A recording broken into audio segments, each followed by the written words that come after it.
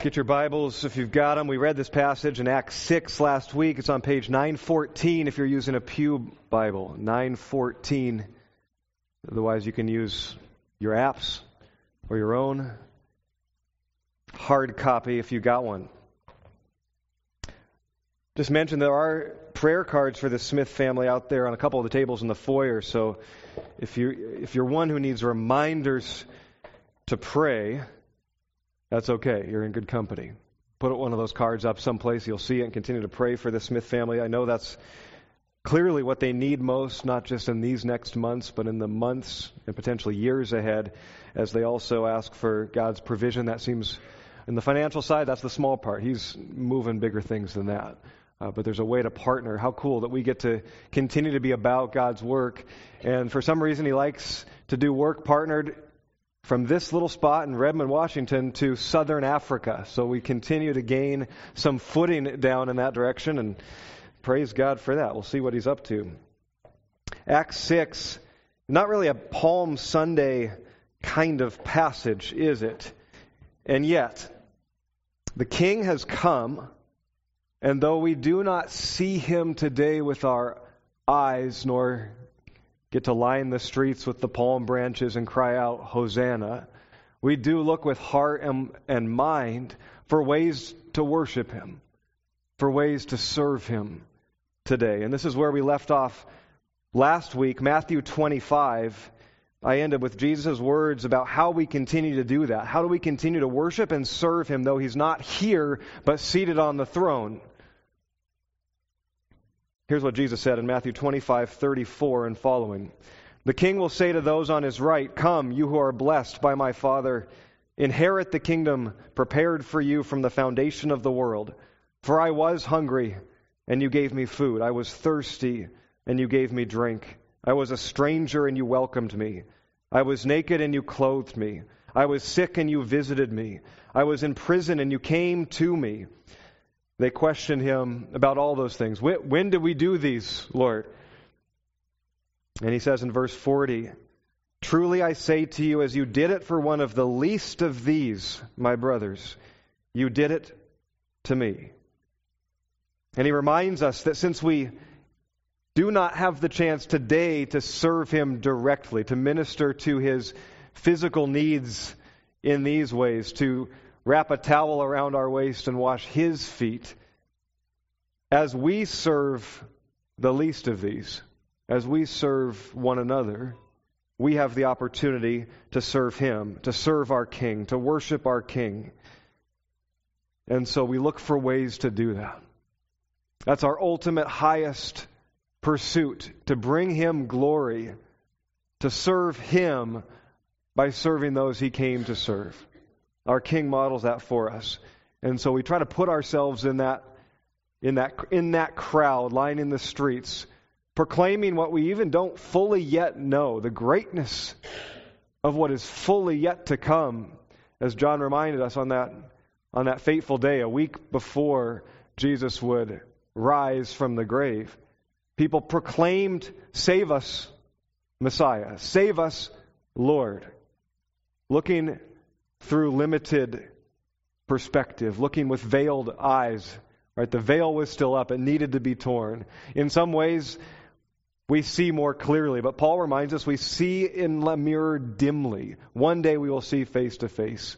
So we try, though limited, to see fully what He has done and is doing throughout history, even into our very present, and the promises of what He has yet to fulfill, His ultimate kingdom established in the new heavens and new earth. So we long for that, and we connect it with Acts 6, ways to serve one another, to be the body, the family of God. Each one finding its place and its part as we ultimately serve the King. We're taught throughout Scripture to serve the least, the last, the lost, almost from beginning to end. I use the word prescription. It's kind of a buzzword for us in this series. We are prescribed to serve. We are told to serve spouse, children, family, extended family, neighbors, our leaders, the immigrant, the sojourner in our midst, the poor, as well as the fatherless, the widow, our leaders, even our enemies. But our service should go beyond just prescription, though from beginning to end we can find it in God's Word. Told to serve, taught to serve, shown how to serve by our Lord and King Himself. But it should, and we hope, goes deeper than just prescription, but it moves to passion. As we begin to understand what has been done for us, how we have been served, how could passion not grow to serve others in the same way? Mark 10:45, we read last week, "For even the Son of Man came not to be served, but to serve, and to give His life as a ransom for many." From the incarnation to the crucifixion, from Christmas to Good Friday, Jesus came to serve, to give His life away. We looked at that picture from John 13 last week, where He wrapped a towel around His waist and washed the feet of His disciples, even the one who would shortly betray Him, as a model for humble service. The picture that we have before our eyes today on this Palm Sunday of Jesus riding in triumph, knowing fully what He's coming into the city to accomplish, not what the crowds are crying, not specifically, something much deeper, something much greater, something much graver. It was heavy on His heart. But He came not on a warrior's horse, but a lowly donkey. Again, this picture of humility, the humble servant king. Jesus says, as you serve like this, as you serve one another, you serve me. As you serve the least, you serve me. As you serve the last, you serve like me. Peter teaches us, both in Acts 6, but also when he wrote this letter, 1 Peter chapter 4, verse 10, he says, each has received a gift. So use it to serve one another as good stewards of God's varied grace. For whoever speaks, speak as one who speaks the very words of God. Whoever serves as one who serves by the strength that God provides, in order that in everything God may be glorified through Jesus Christ. Sorry, the NIV is coming out there. Our service for God's glory to our joy. That's our ultimate, highest goal. This passage is primarily where we draw, as a church, our conviction that each one is gifted to serve. One of our core convictions. And we've been working through a number of those throughout this series. They continue to be seen again and again as Acts models the early church, the genuine church, the normal Christian life, if you will. And so we see this conviction that each one is gifted to serve. And it's reinforced throughout Scripture, not just here in this passage. The two primary pictures, really, of God's people are family and body. Paul uses that imagery again and again, illustrating this truth that each part, each one, each member belongs, is critical for health, life, and strength. And last week we saw Acts 6. This is clearly modeled. The church is growing and multiplying, just as all healthy things grow and multiply. With that often comes pressure. I said the problems are already there. They're under the surface. The pressure that comes with this church growth kind of brings those problems to the surface. And it could have been just about anything. In this case, there's this complaint that arises from these two groups of Jewish people who are now living in the city of Jerusalem. The Greek Jews, or the Hellenists, by some of your translations, those that had grown up outside of Jerusalem, maybe even outside of Judea and Israel, scattered from either persecution over centuries or had moved to find refuge or work or provision in some other land. And it was a Greek-speaking world in those days. And so they grew up speaking Greek, though they had the lineage, the heritage of being Jewish. So about 150, 200 years prior to this, the Old Testament that was in Hebrew was translated for the first time into Greek. And so many grew up not knowing a lick of Hebrew. And if they were taught it, it was marginal at best to learn or to hear or to understand. Well, now they've flocked back to Jerusalem in a time of greater peace. And as they're reorienting themselves to that culture and that community and those brothers and sisters, they still struggle to understand Hebrew, and some probably not even going through the effort. So they built a temple, a Greek-speaking temple. So it created this divide or division. Language sometimes does that, but certainly our cultures and traditions and even prejudices can create deeper division. Well, now these Jews have come to put their faith in Jesus Christ. They've become the church. But those divisions, those problems are beneath the surface. And the pressure of this church growing and multiplying and blowing up kind of brings those problems to the surface.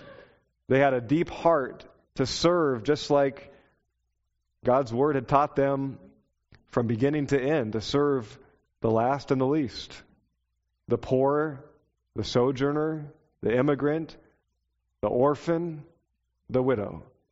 And in this case, it's amongst the widows that this problem surfaces. That these two groups are, the Greek Hellenist widows are feeling neglected in the distribution. Perhaps they were neglected, overlooked. Perhaps they were discriminated against. And so this problem arises, and these complaints come to the leaders of the church. And what do? They administrate. They're convicted by this same conviction. They may have used different words, but they are convicted by each one is gifted to serve. Each one is empowered to do the work of the ministry, to serve one another. And so they administrate others to lead this ministry in a way that allows these leaders, these apostles, to stay devoted to the ministry of prayer and the Word of God. So they follow this conviction, and it's a model for us. And ultimately, they follow the same path that Moses, one of their first and highest regarded leaders, followed in Exodus 18. Here's an extended passage, but I want to read it because I think it sets a model that's followed that I believe proves the same Spirit, the same heart is at work in His people, in the body, in the family, and it might give us hope that that same Spirit is at work amongst us today. So track along with me. This is after the Exodus. You know probably a bit of that story of God's people in the wilderness preparing for the promised land, and things didn't quite go according to their plan. But here's one of the bumps that arises, the complaints, the problems that come from this massive group of people now being displaced and trekking through this land. Exodus 18, verse 13. Moses sat down to judge the people, and the people stood around Moses from morning till evening. And Moses had a good father-in-law who saw all that he was doing for the people, and he said, "What is this that you're doing? Why are you sitting alone? And all the people stand around you from morning till evening." And Moses said, "Naturally, because the people are coming to me to inquire of God. They have a dispute, they come to me, and I decide between one person and another and make them know the statutes of God and His laws." And Moses' father-in-law said to him, "What you are doing is not good. You and the people with you, you'll certainly wear yourself out, for this thing is too heavy for you. You are not able to do it alone. So obey my voice, I will give you advice." The one who sat and gave advice day after day, receiving the advice from a father-in-law. I don't know about you. How's your relationship with your father-in-law if he came to you and spoke with this kind of intensity? "Obey my voice, I will give you advice, and God be with you. You shall represent the people before God and bring their cases to God, and you shall warn them about the statutes and the laws." All of this is good. "Make them know the way in which they must walk and what they must do. Moreover," here's the part, here's the advice, "look for able men from all the people, men who fear God and who are trustworthy, men who hate a bribe, right? Not lovers of money, and place such men over the people as their chiefs, as their managers, over thousands, over hundreds, over 50s, and over 10s. What structure, what administration, right, going into place here. "And let them judge the people at all times. Every great matter they shall bring to you." So any matter they cannot fulfill on their own, they bring to you. "But any small matter they can decide themselves. So it will be easier for you, and they will bear the burden with you. And if you do this, God will direct you. and you will be able to endure. And all this people will also go to their place in peace. And so Moses listened and did what he said.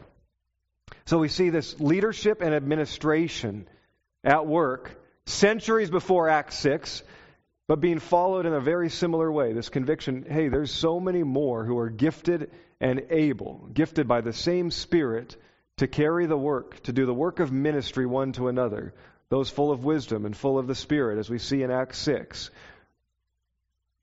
And I wonder if the same Spirit then is at work amongst us today. The Spirit who gifts in the same way, who fills us with wisdom, who makes us able, that we can be the body to serve, to bring advice, counsel, judgment, and ultimately peace through the work of God.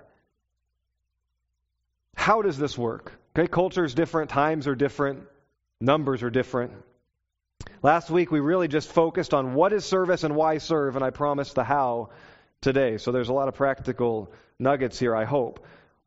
How do you become able and gifted to serve? How does that happen? How do you discover your spiritual gift? If the Bible speaks of the Holy Spirit bringing gifts, how do you discover them? And how do you begin to serve in accordance with them? It's so critical. This is so vital for the church. Again, it's one of our convictions for a reason. Along with, we must rely on the Holy Spirit. Everything we have belongs to God. Each one is gifted to serve. So they work really in coordination with one another. And I began with some alliteration. That's why I use the word prescription. That's why I use the word passion. So from prescription to passion, through prayer, practice, and with perception. Run through these three. All things by prayer. Also a conviction. Once we understand the prescription to serve, in some ways that should be enough.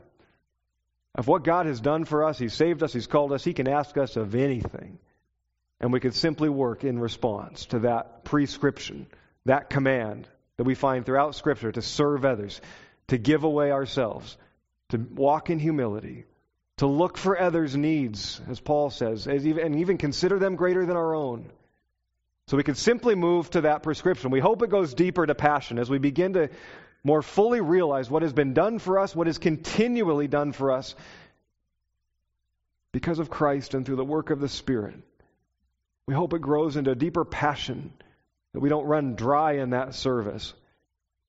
From there, I think we can jump sometimes simply to practice. We can skip over the praying part, as if we could work on our own. Let's not miss the praying part.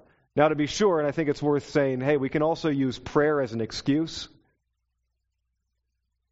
If we have an opportunity to serve and the means to potentially be able to help a need or to help a person in need, we should serve. God's put us in position to do that. Here's an example, right? You're driving along the road. I'm sure you've got somewhere to go. Otherwise, why would you be out driving along the road? And you see a car, clearly flat tire, broken down. Do you have the means? Let's put yourself into a position you've changed many flat tires, and you look over and you see a mom and 3 young children inside the car.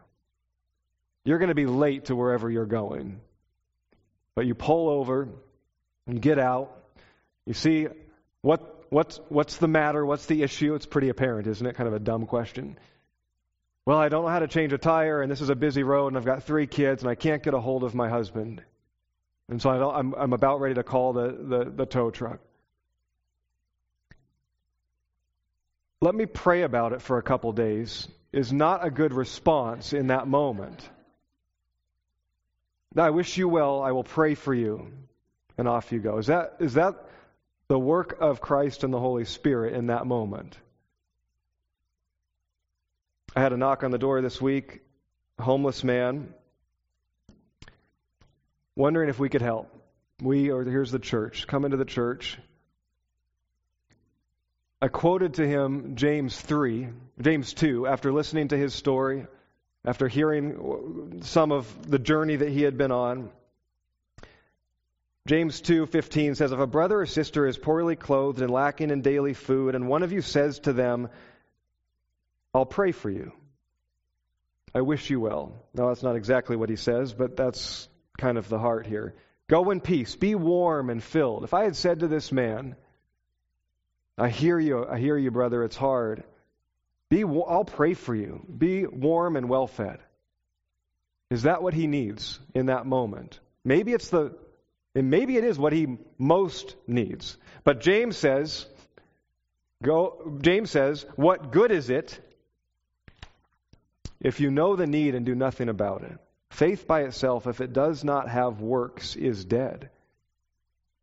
At that point, by the grace of God and by generosity of you, I was able to help meet a need, as I also prayed for him, encouraged him, and did wish him well. Be warm and well fed. I hope that is true for you.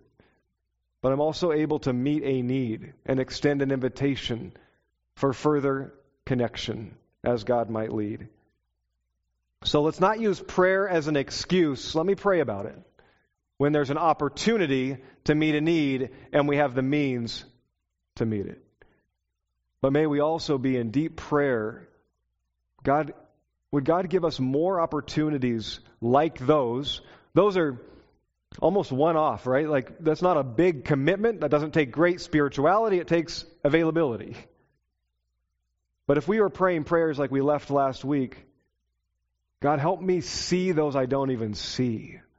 Help me see the overlooked, the marginalized, the discriminated against, the oppressed, the poor, the immigrant, the sojourner. Help me see the orphan and the widow that I don't see. If we were praying prayers like that, maybe these opportunities would come up more often. May we also pray, as we have a prescription to serve, I hope a growing passion to serve, may we be in prayer for how to serve. Begin by praying heart-level prayers. Lord, grow in me your heart to serve. Grow that in me. See, we can all choose to serve. Grow in me the heart that weeps, that breaks when I see a need. And there's so much need, often we can't even meet it. But grow in me the heart, Lord. Pray prayers like this, heart level. Make me trustworthy, able, not a lover of money. Fill me with your spirit and your wisdom. These very things called out in Exodus 18 and Acts 6. Grow these in me, Lord. And one day you might be surprised when another leader or a pastor comes to you and says, hey, would you lead this small group? We have a need. And you might say, you're looking to me to lead that group or to lead a ministry? Why? How do you become a leader of tens? How do you become a leader of 50, 100, 1,000? Not by asserting yourself, although in some ways being willing and stepping forward is an act of faith. But by praying a prayer like this, a heart prayer that says, Lord, fill me with your spirit and your wisdom that I might be able to serve another. You pray that often, and you'll probably find yourself over tens, maybe then over hundreds. Who knows about the thousands? So pray according to heart level spiritual transformation. Paul also teaches us, 1 Corinthians 14, from 12 to 14, 1 Corinthians is a place to go if you're looking for the Spirit at work and the gifting of the body. And he lists a number of spiritual gifts, and he instructs the church. Paul tells us we are also to pray for spiritual gifting, for the empowering of the Holy Spirit to serve. 1 Corinthians 14, verse 1, coming off of 1 Corinthians 13. Some of you may know that passage, the love passage of Scripture. So he continues this theme, pursue love. Keep your eyes fixed on, ultimately, right, everything hangs on two commandments that center on that love. Love God with heart, soul, mind, and strength. Love your neighbor as yourself. So continue to pursue love and earnestly desire the spiritual gifts.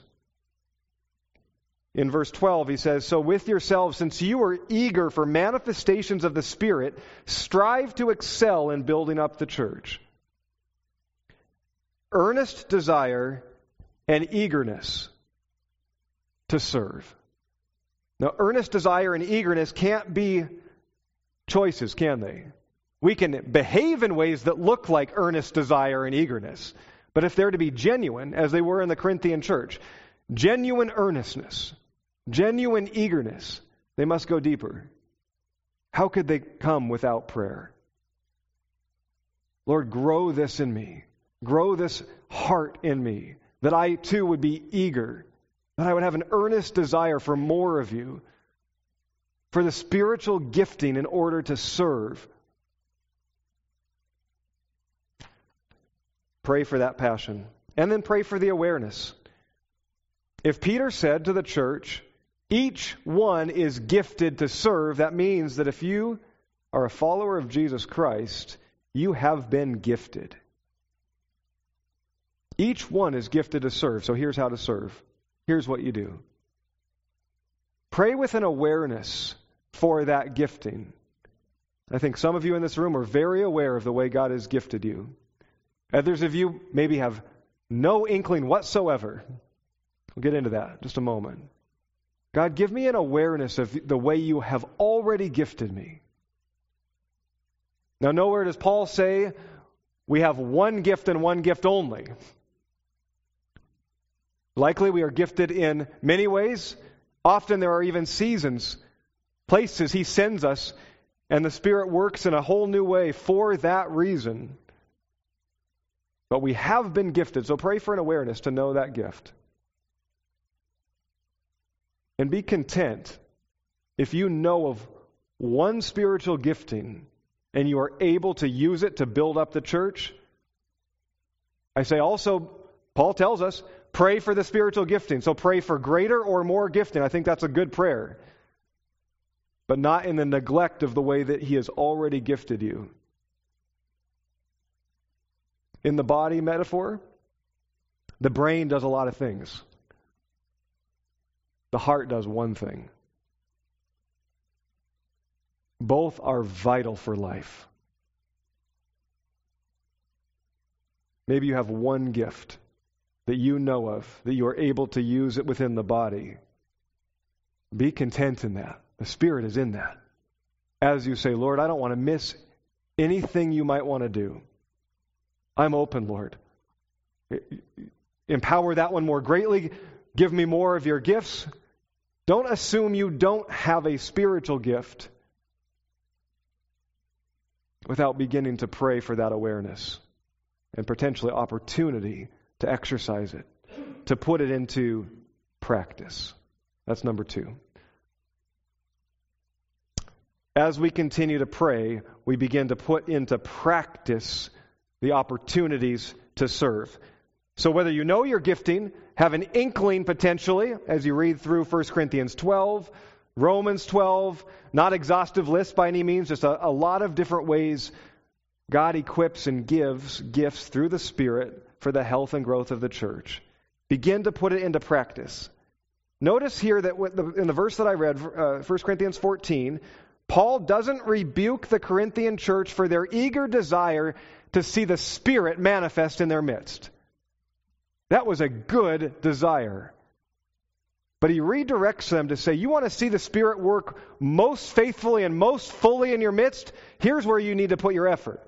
Build up the church. Strive to excel in building up the body. To encourage, to support, to serve. You do that and you will see the Spirit in fullness in your midst. Just that slight redirection. If you have zero inkling of your gifting, and I'm assuming that's some of us, maybe you even know ways that you had been gifted, and yet in this season, you don't even know how to use that anymore. Capacity, circumstances, your own strength or health are not what they once were. There's the understatement of the day for some of you. Notice as we look through these lists too, how spiritual of nature so many of them are, and how vital those are for the body. And maybe you are in a season where your previous gifting, which you knew how to use, you don't have the capacity or the strength to use it in that way anymore. maybe you will devote yourselves, along with us as leaders, to prayer. And there may not be anything that we need more greatly. You are vital for the body, no matter what your body tells you. Lean in. And sometimes we have to rediscover. So you may have zero inkling. You may be wondering about a new season. And God, are you gifting? And how do I serve you as I serve one another now? And I say, begin to put it into practice. Begin to practice in areas of service as you continue to pray for that awareness. The Spirit is not limited and He's not static.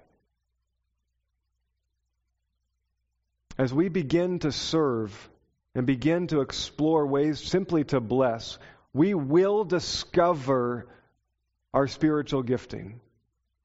Just sitting and waiting for some kind of sign or some kind of word, it may come. Got many examples in Scripture that certainly reinforce that idea.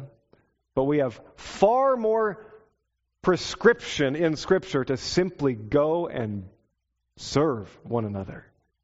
So start putting into practice as you pray for the gifting, as you pray for the awareness. Here's a couple examples within our context. Because if you are part of this body, you are gifted to serve and to build it up. And if you're a guest with us, you're in town, you're visiting, you're a friend, then I encourage you to go back into your context and your community and serve as you discover your gifts. And if you know them, then fully in accordance with them. Perhaps as you read through 1 Corinthians 12, Romans 12, you say, do I have a gift of hospitality? And by the way, I can't go into the full exposition of all of these, and there's books written on them. In fact, we have a growth group in, I'd say, pre-germination stage where we say this is such a vital area. It would be helpful to have a series of classes and courses going through the giftings and exploring them together. And so that may germinate at some point. But cursory, couple examples. Hospitality. Do you have people over to your house? Especially your stranger neighbors? Pun intended. The immigrant, the sojourner in our midst. Is your table open? Explore that gift. Join our welcome team. Talk to Phil and Lori Lee. Potentially host a life group.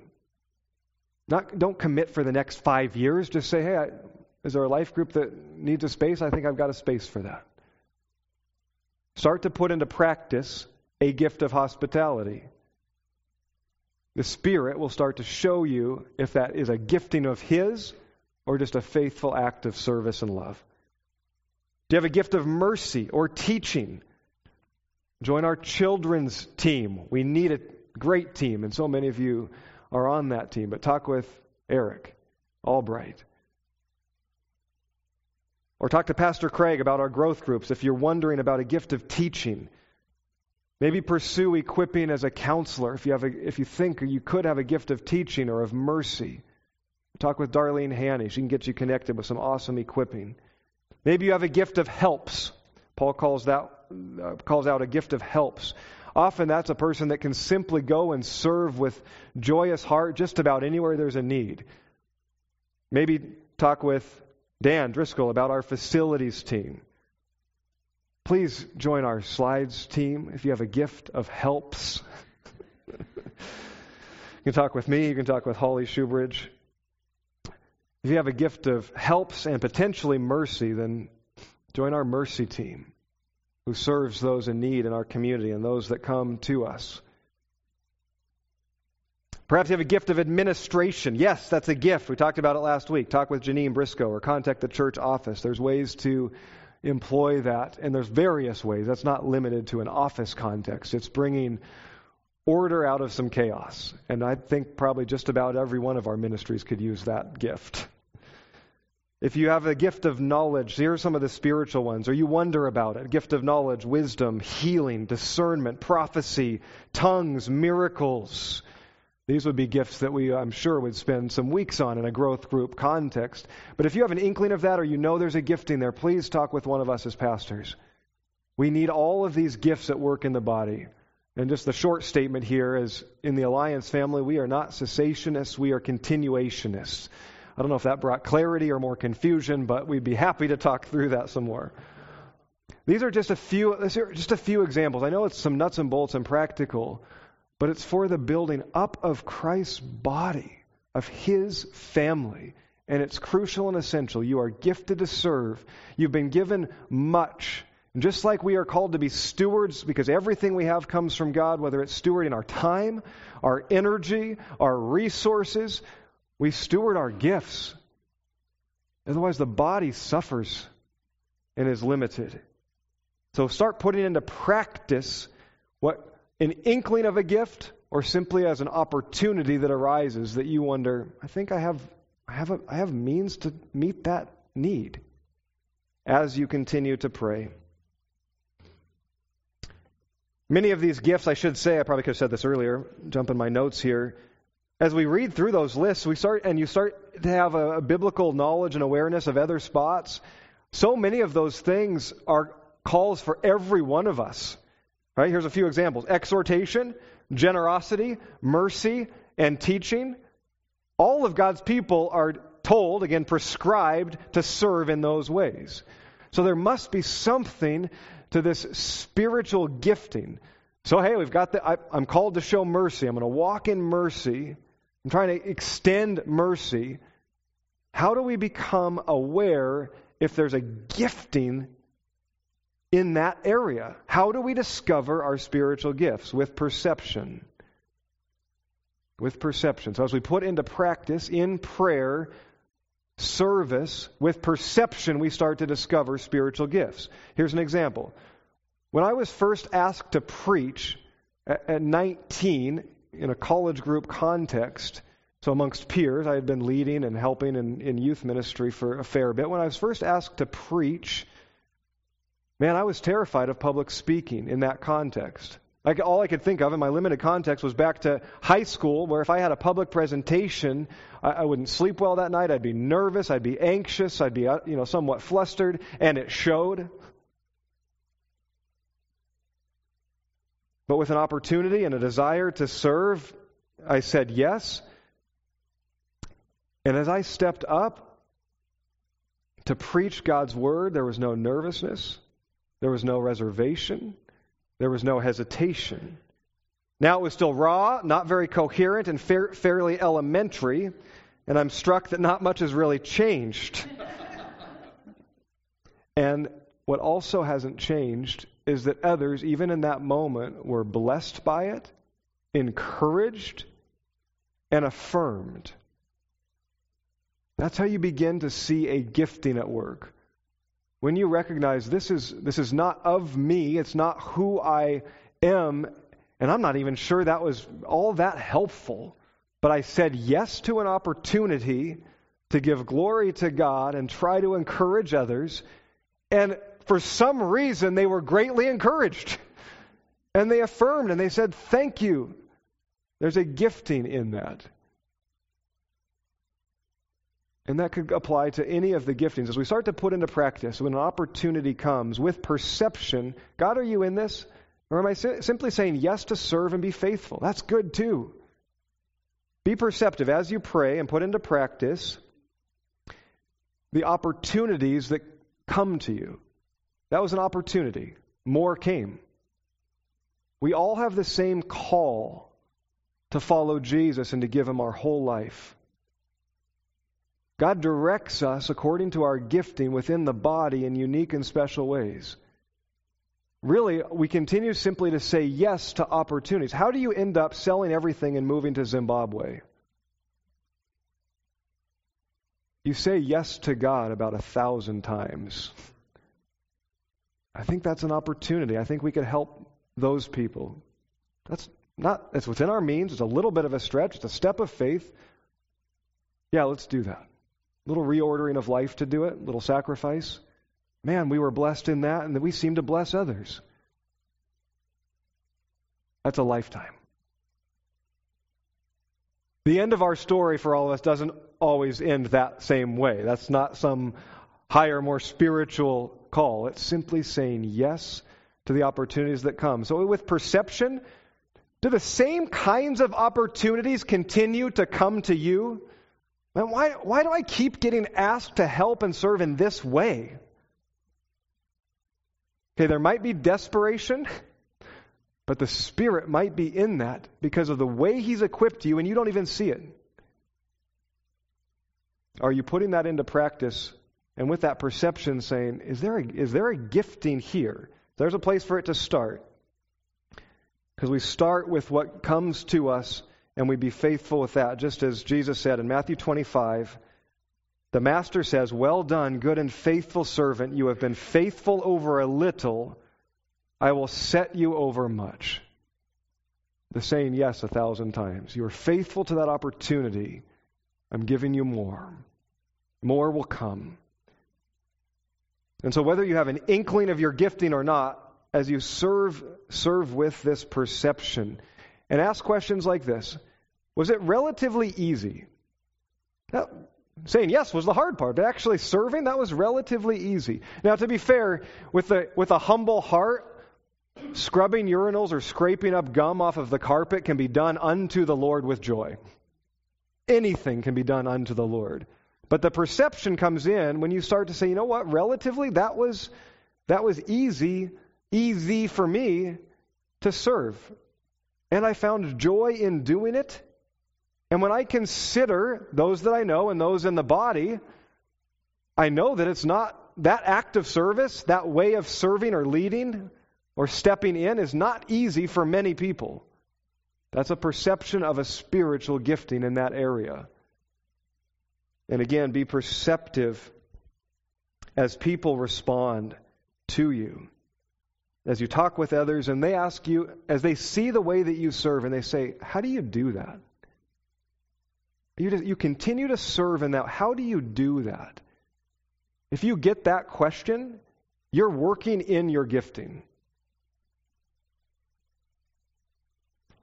Assuming your perception of your joy level in that service is accurate. As I serve in this way, no, it's not always easy. That's not the point. But as I serve in this way, I find a joy in it. And if this was taken from me, I know I could be faithful and I could serve in many ways, but there would be a gap. There would be an emptiness. I think that's a place within the body that I'm meant to serve. Here's another example. If you have a gift of mercy or the shepherd's heart, visiting the poor, visiting the sick, think about visiting in the hospital or the infirm in someone's home, feels natural to you. You can sit. You may say nothing. You might even know what to say. Maybe you haven't been given a gift of teaching. I'd open the Bible. I don't know. I could read you have a favorite passage? I'll read it to you. But sitting there and just being present, listening, encouraging, if that's natural, there's likely a gift of mercy at work. Because there'd be many within the body that would say, I'll do it if I have to, if I'm asked, but that feels so unnatural to me.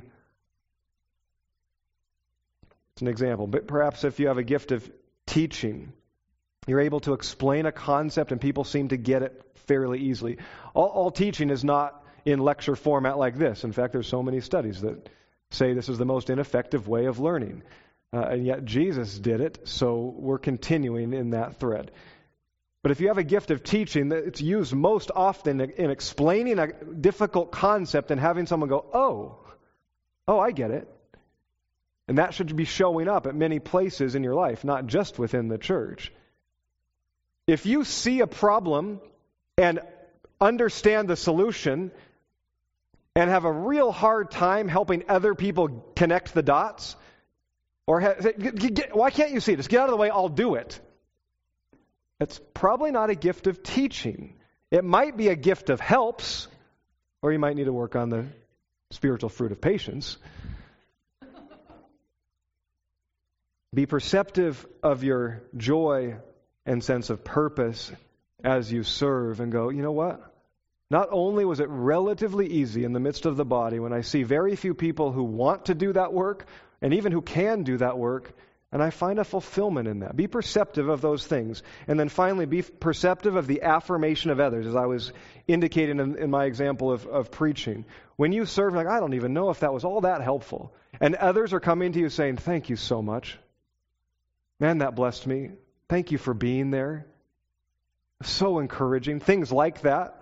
That affirmation is the Spirit working in a body to say, you're in your place. That's your part.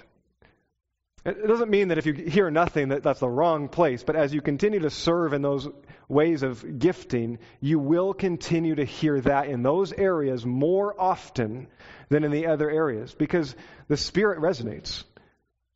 And others know it when the hand is doing what the hand should do, and the mouth is doing what the mouth should do, and the feet are doing what the feet should do, and the internal organs are keeping everything alive and going.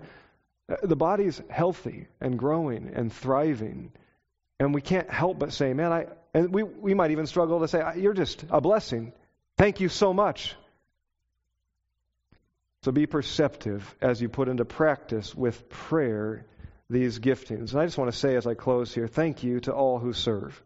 Thank you that I can stand up here and to this body, to this family, preach this message with simply encouragement. From the elders to the deacons to the ministry leaders, to you with the gifts of helps that are just about everywhere within this body. To you with the gifts of mercy who serve and carry that weight with us for all those in need. The gift of the shepherd's heart that goes far beyond Craig, John, and me, where you are actually visiting and serving and meeting. To you who are the behind-the-scenes ones, who prefer it that way, but you bring health, you bring strength, you bring vitality. Just thank you. And I know we have room for more. And if you are here and getting plugged in and you are not serving at all or in accordance with your gifts, you're missing out. We aren't as strong as we could be. The body must all be at work, each one. We're striving for that.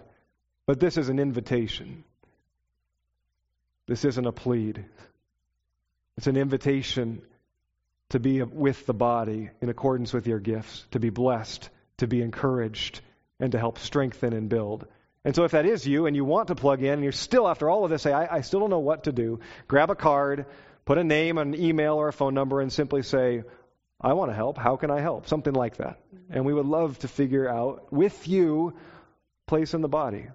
As you begin practicing, we start to direct and find out the affirmation of where your gifting is. And if you know that your capacity is not the same, and you're resonant on, you know what? I'm not devoting myself to prayer, and I can do that. Man, we've got some prayer warriors here, and we have some great needs. So please let us know. We'd love to share more with you on the greater needs of this body, both for the mission and ministry one to another, but also in this community and even to the ends of the earth. Let's finish again. Let's finish this with a reminder of the why. Because I know how important it is to deal with the how, but let's never lose sight of the why. Otherwise, this becomes a business, not a family. The why, right here from Ephesians 4, verse 15. Paul says, speaking the truth in love, we are to grow up in every way into Him who is the head, into Christ. From Him the whole body is joined and held together by every joint with which it is equipped. When each part is working properly and makes the body grow so that it builds itself up in love. As we serve and as we grow, we are growing into Christ for the strength and health of His body. Let's be reminded of that as we worship Him today and seek to serve Him this week by serving one another. Let's remember, He is the head. He's worthy of all praise. We sing to Him, Hosanna, King Jesus. King Jesus, come. I'm going to pray for us, invite the team to come, and then I'll lead us into this response. Father, we thank You that Your word is living and active, that it directs us, encourages us, exhorts us, and even when necessary, rebukes us. We respond to it now, Lord. Thank You for the encouragement that as we follow You, Jesus, The Spirit has already gifted us in the body. There's a place. There's a part.